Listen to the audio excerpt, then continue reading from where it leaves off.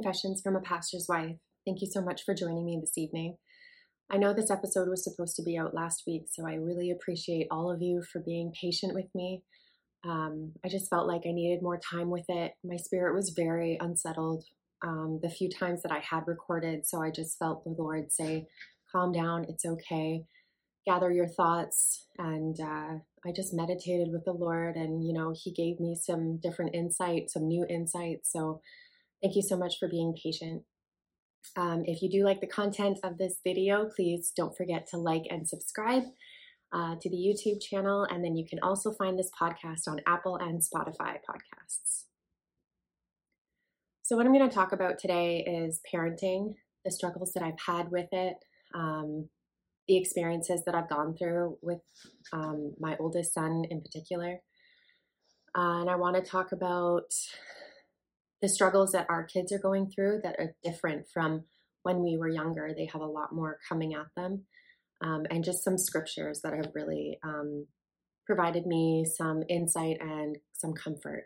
So first of all the parenting books and all of the people that you talk to, like parenting gurus, they tell you to lead by example. The greatest example is you when your kids are watching you, right? So for me, I feel like I'm at a bit of a disadvantage because I come from a broken home. My family, my mom and my dad divorced when I was quite young. And it wasn't an easy divorce. There was lots of negativity, lots of fighting, to the point where I stopped having a relationship with my dad because it was so negative. And then now I don't have a relationship with my mom because when all the information came out about my abuse from her husband, she made the decision to stay with him. So I feel like I don't have a very good example, from when I became a mom at 21 to now. But I mean, yeah. So I don't speak with my parents. So how do I lead by example that way? And then, like I said, I had my son, Ethan, when I was 21. I had him by myself. The father didn't want anything to do with that, and that was fine. I didn't want to push anything on him. But, from a very early age, Ethan's been rejected. And then when I got married to my first husband, I don't think that he treated Ethan differently, but kids can pick up on emotions. And I know Ethan felt like it wasn't quite right. There wasn't quite a connection that he was hoping for, the father-son connection he was looking for. And so I just watched Ethan over the years go from this bright, shiny, happy-go-lucky little boy to a very into himself, not very open. He used to talk to me about everything, and now he's not very open. And I understand that some boys go through that. Boys will gravitate towards their dads and girls will gravitate towards their moms. And I was prepared for that, but I don't think I was as prepared for the trials and the speed bumps, I guess I'll say, that came with Ethan getting older. He started to retreat into video games and that video gaming world. And then he went into like being able to talk to these people online. And then, into the social media thing that started getting bigger. And so I found that Ethan was surrounding himself with people that were going through problems, right? So, when you were young, you were going through some issues and you thought every time your parents told you, no, you can't do that, they were holding you down. They're holding me back and they don't understand my life and all this. Because I remember thinking that too. And so Ethan's surrounding himself with, social media and these people who are going through the same struggles that he's going through, whether it be friends or family. But for Ethan, it got to the point where there was a boy he was talking to, and it sounded like his parents were abusing him. And Ethan felt so badly for this person that he started to take on some of those feelings. Like, he's an empathetic person, to understand how his friend was feeling. He started taking that on. And I think part of him felt like he was being abused when he wasn't. So it just created this atmosphere.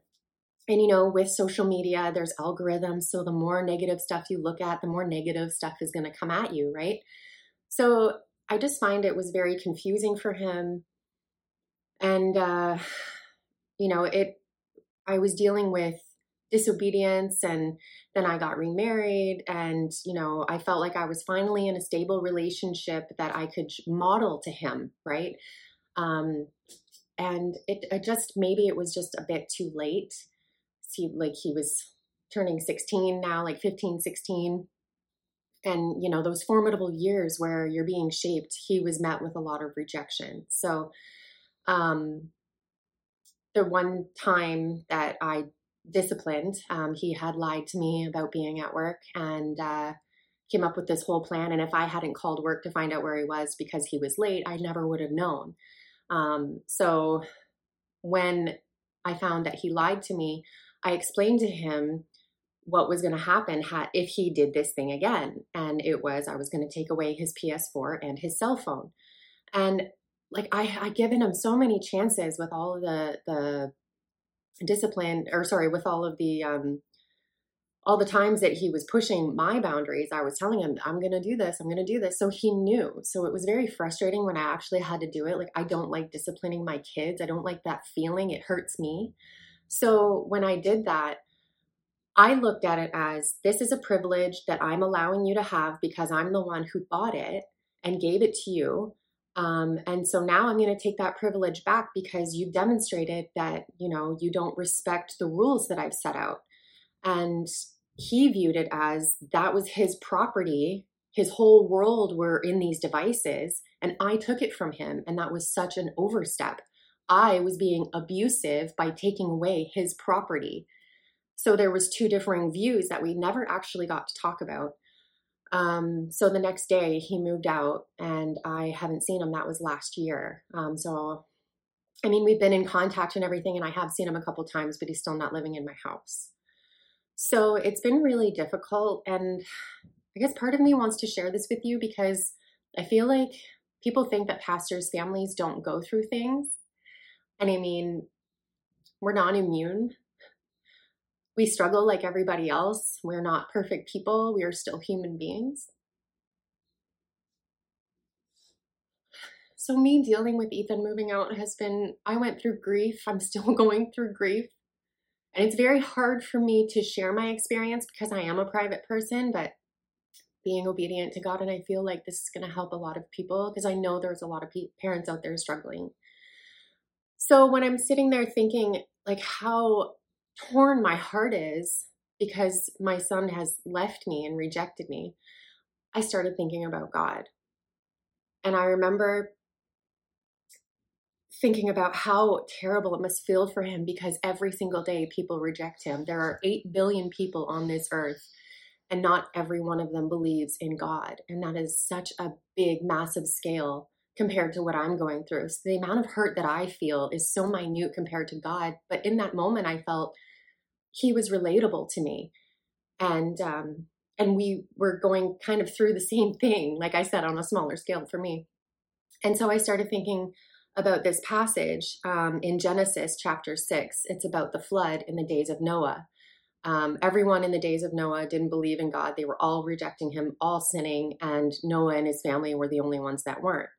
So the passage I'm going to talk to you about where I found comfort is Genesis chapter 6, verse 5. Said, the Lord observed the extent of human wickedness on the earth, and he saw that everything they thought or imagined was consistently and totally evil. So the Lord was sorry he had ever made them and put them on the earth. It broke his heart. That right there, when I was going through my grief, I started thinking to myself, what was it for? I sacrificed my 20s. There was a lot of opportunities that I didn't get to have. I watched my friends explore because they didn't have a child so young.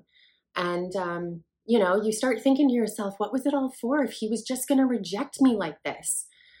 And you start thinking like, I'm ashamed to admit it, but it's like, it's almost like a feeling of regret. Now, I will say this right now. Do not regret my children, not for a minute. Even with all the struggles that I've gone through, it's worth it. They are worth it. I love them unconditionally. But this passage right here, when you're going through hard times and those thoughts come in, I think it's okay to feel that way. it shows that you're human, and even God felt that way. But I think it's okay if you have those thoughts. I would never tell those thoughts to my children. I would make sure they never feel that way. Um, and I also want to make sure that if you have those thoughts, you don't sit and dwell in it. You need to make sure that you ask God to help you out of that, because if you sit and dwell in it, you're going to think, I'm a horrible person. I don't deserve these children. And you're going to get into a further depression, despair, sorrow. It's not going to be good for you. So it's okay to feel it for a second and then come out of it. And another verse that really helped me, because now I feel like there's a lot of things going on in the world to suggest that we are in end times. And I know you hear that from a lot of different generations, but so much is lining up, and I really feel that way. And so 2 Timothy has really been helpful to me as well. It's chapter 3, and it starts at verse 2. It says, "For people will love only themselves and their money. They will be boastful and proud, scoffing at God, disobedient to their parents, and ungrateful. They will consider nothing sacred. They will be unloving and unforgiving. They will slander others and have no self-control. They will be cruel and hate what's good." I mean, I see that all over our culture, our society, all over social media. People only care about themselves. People only think that they're right. It seems that like the things that are considered evil is now good, and now good is considered evil. I mean, look at the Grammys. That was a great explanation of that. You have these people doing these satanic things, and it's things that are causing confusion. It's things that are causing division within our society. And I really feel like that's the enemy. He's got his fingerprints all over it. So this passage brought me hope, because maybe it's not my parenting. Maybe it's the times. God made you for such a time as this. This could be it. And so, Ethan may have to go through this. It might be part of his growth. It might be part of his journey. And I need to be okay with that. I can't be so self-focused to think like, what did I do wrong? What did I do wrong? I could have done everything right. I could have come from a perfect family, and this still could have happened. Sometimes it's out of your control. So this brought me a lot of comfort. And I hope that can do that for you as well. And so I also want to talk about the struggles that our children are facing, and things that are being thrown at them. So I did talk about social media and, the algorithm that social media has. And every time you look at something, and so if you're in a negative space, you're going to tend to want to look at negative things. You're going to want to tend to latch on to people who are either going through what you're going through or understand what you're going through. And I feel like that's a lot of influencers right now. I've seen a couple of videos where it's a confused individual, and they're reaching out to children, saying to them, in the videos, your parents don't understand you. They're not raising you right. And I understand you. And I know what can make it all better. And they're just inviting your children into their confusion, which is going to create more confusion with your kids. So I think that we really, as parents, need to be vigilant in what things they're looking at on social media, and educate yourselves if you don't understand something. I know I educated myself on pronouns and genders because my kids, my younger two, they have kids in their school who are identifying as a certain gender. And so if my kids have questions, I want to be able to answer that for them. If they get confused, I want to be able to help them through it if I can. I want to keep the lines of communication open, and I don't want them to come to me and me be like, oh, I have no idea what you're talking about, and shut them down and make them feel unheard. Because maybe that was something that I did with Ethan. There was times he would try to talk to me about things, and it was just not something I was interested in. But these are the struggles that our kids are going through. So think about when you were young, and all the hormones that you were going through, and you were starting high school, and that's scary enough on its own. And then, you might be dating someone, and it's, oh, is this person my high school sweetheart? Is that going to be my husband or wife? Or are we going to have kids? Or where are we going to live? What am I going to be when I grow up? All these big questions. And then like the hormones and all of that, and why am I feeling this way? And still not being able to really identify what's going on inside of you. It's a really weird thing that happens. And I think we can all remember that. But now you have social media coming at you saying, well, if you feel this way, you might be this label. If you feel this way, you might be that label. So now it's just like compounded with labels now, and division and confusion. Like, I know I keep repeating myself, but that's what I see in some social media circles. And I mean, not all social media is bad. I use it to spread the gospel, to talk about Jesus, to testify how he's changed my life. I go on TikTok, it's Christian TikTok, and I've been introduced to so many people who have a hunger for the word of God as I do, and I'm learning so much. So it can be a positive space if you let it.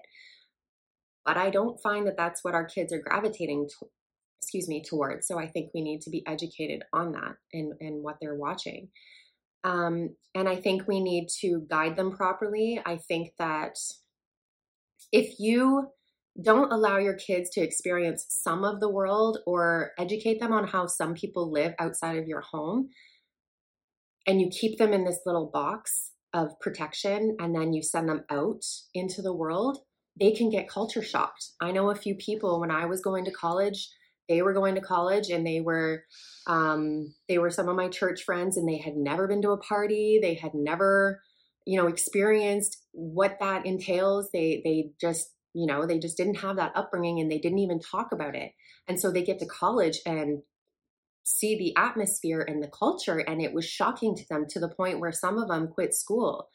So I think we need to prepare our children for the world out there, right? We can't protect them from everything, but I feel like if we give them the tools they need to succeed, they will do well. And when they have questions about how someone is living, they'll be able to either come to me and talk about it, or maybe even strike up a conversation with that person. And, I think that that's a smart thing to do for our kids. So, guiding them without smothering them. And at the end of the day, our greatest weapon for our kids is prayer. Praying for your children is the best sword that God can give you. I have been praying for Ethan every day since he left. I have other people praying for Ethan, and I see his heart softening. I know he has to go through this, and there's going to be purpose with it. So I'm just going to keep praying over him. And I'm going to pray that he's going to get to a point where he wants to come back. That prodigal son is going to return, and we're going to have a great relationship. And that might be the same thing for you. Even if your children are in your house, but they're straight arming you, give them a little bit of space. Some kids, they just need space. Make sure that they're safe, but give them their space. And when they're ready to talk to you, they will come to you, but make sure you have an open heart. Make sure that they know that your love is unconditional. That no matter what they do, you will always be there for them. Maybe that's something that I didn't do for Ethan growing up, and I have learned that now. I have a blended family now, so I've learned quite a lot from blending families and seeing where my stepkids came from, and I know what they grew up with, and it was a very God-based home. And now I see them trying to venture off in the world, and sometimes they'll go down a road that maybe isn't quite right, but never once will my husband, their father, say, you know what, that's wrong. He waits. And if they come to him with a question, he will let them know. If they ask him, is my behavior okay? He will let them know with so much grace. And God has put me through some trials through the blended family to teach me grace and patience. And I think that is something that my other two are going to benefit from, and even Ethan is going to benefit from one day. So you're not alone in your struggles, parents. I'm with you. Every day, I'm going through the same things that you are. And I think that if we band together, and if we pray for each other, and if we're gracious with each other, with ourselves, eventually our kids, they'll get themselves right. I know Ethan, he'll he's meant for something, you know. I have that feeling he's meant for something great. Another, talking about my stepkids, another verse that really provided me comfort was Proverbs 22, verse 6. Direct your children onto the right path, and when they're older, they won't leave it. They will not leave it. And I see that with them, and that gives me so much hope that if I just continue doing this with my children and modeling the relationship that I have now with my husband, we are both very God-centered. And that's who we go to with our struggles, with our marriage struggles, with our family struggles. Like, God is the forefront. And I feel like if my kids see that functioning relationship, they might veer off, but they will come back. And that gives me so much hope. So I hope that this was helpful for you. If you're struggling, please reach out. I'm here to talk it through. I'm not a professional by any means. I'm not a child psychologist or anything like that. I'm just a parent trying to make their way in a world that is crazy, confusing, with teenagers who are trying to figure themselves out. And I know that that's hard.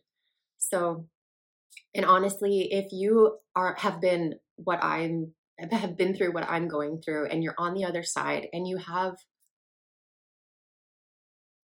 a great relationship with that child, I would love to hear about it, because I could really use some encouragement.